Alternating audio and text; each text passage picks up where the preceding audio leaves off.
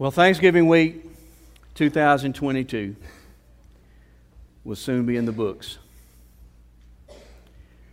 I want us all to kind of look back over our week, the week in review. And as you do, I want you to answer a question and answer it honestly. Were you grateful? Now, hang on. Before you answer the question, I got to tell you a story. Found in the New Testament book of Luke, chapter 7, verse 36 through 50. A man named Simon invited Jesus over to his house for dinner. Simon was a Pharisee. Pharisees were hyper-religious individuals. They loved rules. They got out the Bible, they studied the Bible to identify rules. They made lists of these rules. But they loved rules so much that just making a list of God's rules wasn't enough for them. So every year, they would create more rules, their rules. And they would add it to the list, and in many cases, they valued their rules more so than God's rules. I guess, if that's what you want from your religion, more power to you. The problem was, none of those guys kept the rules. They were notoriously hypocritical. Now, they didn't keep the rules, but they expected you to keep the rules. And if you didn't keep the rules, man, you were condemned, you were ostracized, you were looked down on. So this guy, Simon, along with some of his Pharisee buddies, they invited Jesus over for dinner. I got to be honest with you. I don't know why. You talk about polar opposites. This was like mixing oil and water. These men were hypocritical. Jesus was authentic.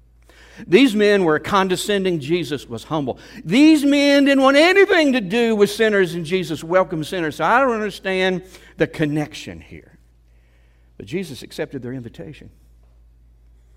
Now, in the course of dinner, there was a woman that showed up who crashed the dinner party. She hadn't been invited. She wasn't necessarily welcomed by the Pharisees. The Bible said she was an immoral woman, a sinner, a woman who had committed a great many sins in her life. She comes walking into the dinner. She's carrying an alabaster jar, which was perhaps a work of art and worth a lot of money. But its value paled in comparison to the value of its content. Inside was rare, expensive perfume. She walks over to Jesus and she knelt down at his feet. Nobody had to tell her who he was. She didn't have to go, now which one of you guys? She knew Jesus. She had already had an experience with Jesus. She kneels at his feet and she begins to cry. Now, I'm not saying that her eyes kind of welled up with tears. I'm telling you, she began to weep. She began to sob. And her tears fell onto Jesus' feet and wet them. And then she did something, I guess she already figured, I've broken protocol from my culture. She let her hair down. That was a huge no. But she let her hair down, and she let her hair down for a very practical reason. She took her hair, and she dried Jesus' feet. She washed his feet with her tears and her hair. Then she began to kiss his feet. And finally, she took that alabaster jar and she opened it. And she started pouring this expensive perfume on Jesus' feet. Man, I can almost smell the fragrance, the sweetness as it filled the air, around the dinner table. Now, our religious buddy, Simon, he's watching all this go down. And he thinks to himself, listen now, he didn't say this out loud, but he thought to himself, I thought Jesus may have been a prophet of God. Well, I guess I was wrong, because a prophet would know what kind of woman this is that's touching him, and a prophet would have put a stop to this long ago. You know what Jesus did? He responded to his thoughts. Jesus read his mind as clearly as he could have heard those words spoken aloud. And Jesus said, Simon, I need to tell you a story. Simon said, go ahead, teacher. He said, there was this guy that loaned money to a couple of fellas. He loaned one 500 pieces of silver and another 50 pieces of silver. It didn't take long before both of these men recognized we got a mutual problem. Neither of us can repay our debt. He says, you know what the lender did? He kindly, it's a word from the biblical text, kindly, which means graciously. He did them an undeserved favor. And you know what he did? He canceled their debt and said, you boys don't owe me anything. Just forget it. We square. He looks at Simon and he said, which of those two would be the most appreciative of the debt being canceled? Simon said, I guess the one who owed the most. Jesus said, that's right. Now, what was Jesus doing here? Jesus used an allegory, probably fictional circumstances and characters, to make a very real and important and relevant point. Now, in this allegory, the lender represented God. The two men represent mankind, and the debt represents sin. And when you see it that way, you begin to understand that Jesus, in 35 words, packed in a volumes of theology. This is what they could learn. All of us are debtors. You understand that? Every human being who ever graced this planet accumulated some degree of sin debt. Some more than others.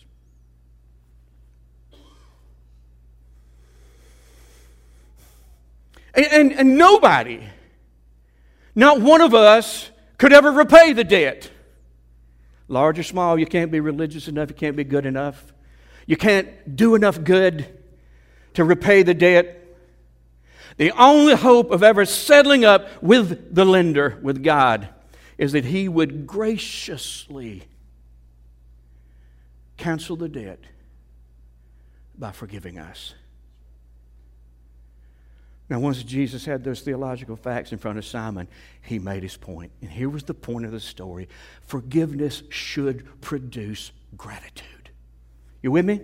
Forgiveness should produce gratitude. Then he turned to the woman, he looked at her, but he's talking to Simon. And he said, Simon, you invited me into your home as a guest, but you haven't provided me with any of the common courtesies that any host would provide a guest. You didn't provide me with water to wash my feet. Her, however, she has washed my feet with her tears. Simon, you didn't greet me with a kiss, but she, on the other hand, has not stopped kissing my feet from the moment she got here. You didn't provide me with olive oil to anoint my head, yet she has anointed my feet with this expensive perfume. Oh, he is drilling down on this man, and he is making a point. He's showing the difference in how they were acting. And this is what he's saying. She is grateful. You are not. And then he turned to those religious dudes and he said, her sins, and he was very clear and honest about this, her sins, and they are many, have been forgiven. They understood what he was saying. I forgave her sins. So this religious guy, boy, they opened up a bunch of chatter at the table. One of them said, what kind of a man goes around forgiving sins? Thank God there is such a man that goes around forgiving sins. Jesus looked at this woman again. He said, you trusted me, and I saved you. Go in peace. What can we learn from that story? God, I tell you, man, we could just unpack the bus and be here the rest of the day talking about the things we can learn. I want to isolate one lesson. A lesson I think is timely for today, and that is this. Gratitude can be seen. You with me? Gratitude is something that you can see. If you are grateful, you can see it in yourself. If you are grateful, others can see it in you. Gratitude isn't something you can suppress or hide. It's going to work its way to the surface. Take this woman, for example. Where can we see her gratitude? We see her gratitude in her intentions. She heard that Jesus was at this dinner. She made a decision. I've got to find him. I need to be with him. I need to be in his presence. So that what? So that I can express my gratitude to him. We see her gratitude in her attitude, her humility. When she got to Jesus, she didn't pull up a chair and sit down next to him. She put her face in the dirt at his feet. This was a posture of humility. Through her posture, she was saying something that is, you're not just the Lord, you're my Lord. I am your servant. What do you need? We can see her gratitude in her emotions.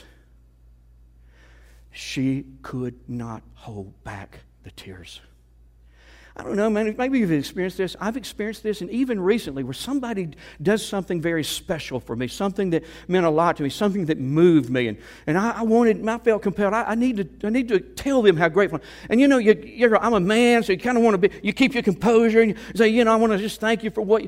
And then about the time, you're 2 words in, and you just burst into tears because it meant something to you. That's what this woman was experiencing. She could not express gratitude without crying. We see her gratitude in her emotions. We see her gratitude in her gift. She gave Jesus the very best she had. We see her gratitude in her acts of service. All those common courtesies that Simon had overlooked, she did those things for Jesus, but she did them with extravagance. I got a question. When you look back over your week, do you see gratitude? Do you see it in your intentions? I mean, she had a goal. I got to get to him. I got to get with him. I got to tell him. I mean, last week, did we intentionally search for Jesus and seek out times and opportunities where we could be in his presence and just express our gratitude to him? And what were our goals last week? Man, my goal was to kill a big deer. My goal was to cook the perfect meal. My goal was to eat as much as I possibly could. I mean, what were our goals? Because I think our intentions may very well betray whether we are grateful or not. Looking back over last week, can you see gratitude in your attitude? Did you humble yourself in his presence, offering yourself as his servant? Do you see gratitude in your emotions? When you tried to express to him how grateful you are, when you tried maybe to express to a friend or a family member how grateful you are to God, did you find yourself breaking down emotionally? So moved how good he's been to you. Do you see gratitude in what you gave him? Did you give him your best last week? Did you see gratitude in what you did for him? Did you serve him in extravagant ways? Now here's the cold hard truth. Some of us are sitting here going, no. Ronnie, we worked Monday through Wednesday. We're trying to wrap things up so we can get a decent Thursday and Friday off. We got multiple meals, family dinners we go to. We're cooking, we're cleaning. We got to work in some hunting. We've got football. Some of you are regretting that anybody played yesterday. I understand that. And, we got so much going on, Ronnie. We were just so busy. I understand that. And perhaps you weren't as grateful as you should have been. There's a remedy for that. And the remedy is this, very simple. Remember. Forgetfulness is the thief of gratitude. This lady, she didn't have any trouble expressing her gratitude. You know why? She had not forgotten what she was when Jesus found her. She had not forgotten what her life was like before Jesus saved her.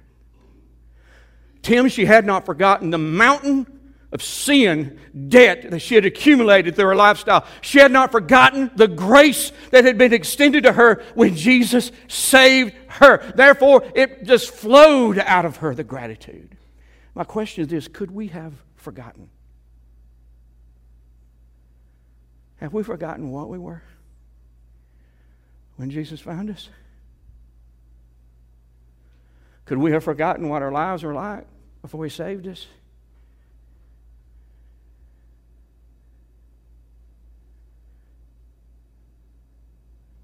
Could we have forgotten our sin debt? Could we have forgotten that Jesus stepped in and paid a debt for us that we never could have paid ourselves? Have we forgotten how He did it? He assumed responsibility for the debt and went to a cross and gave His life. He suffered, He bled, He died to pay a debt we couldn't pay. Have we forgotten that everything that God and His Son have ever done for us were an undeserved favor? It's all an expression of grace.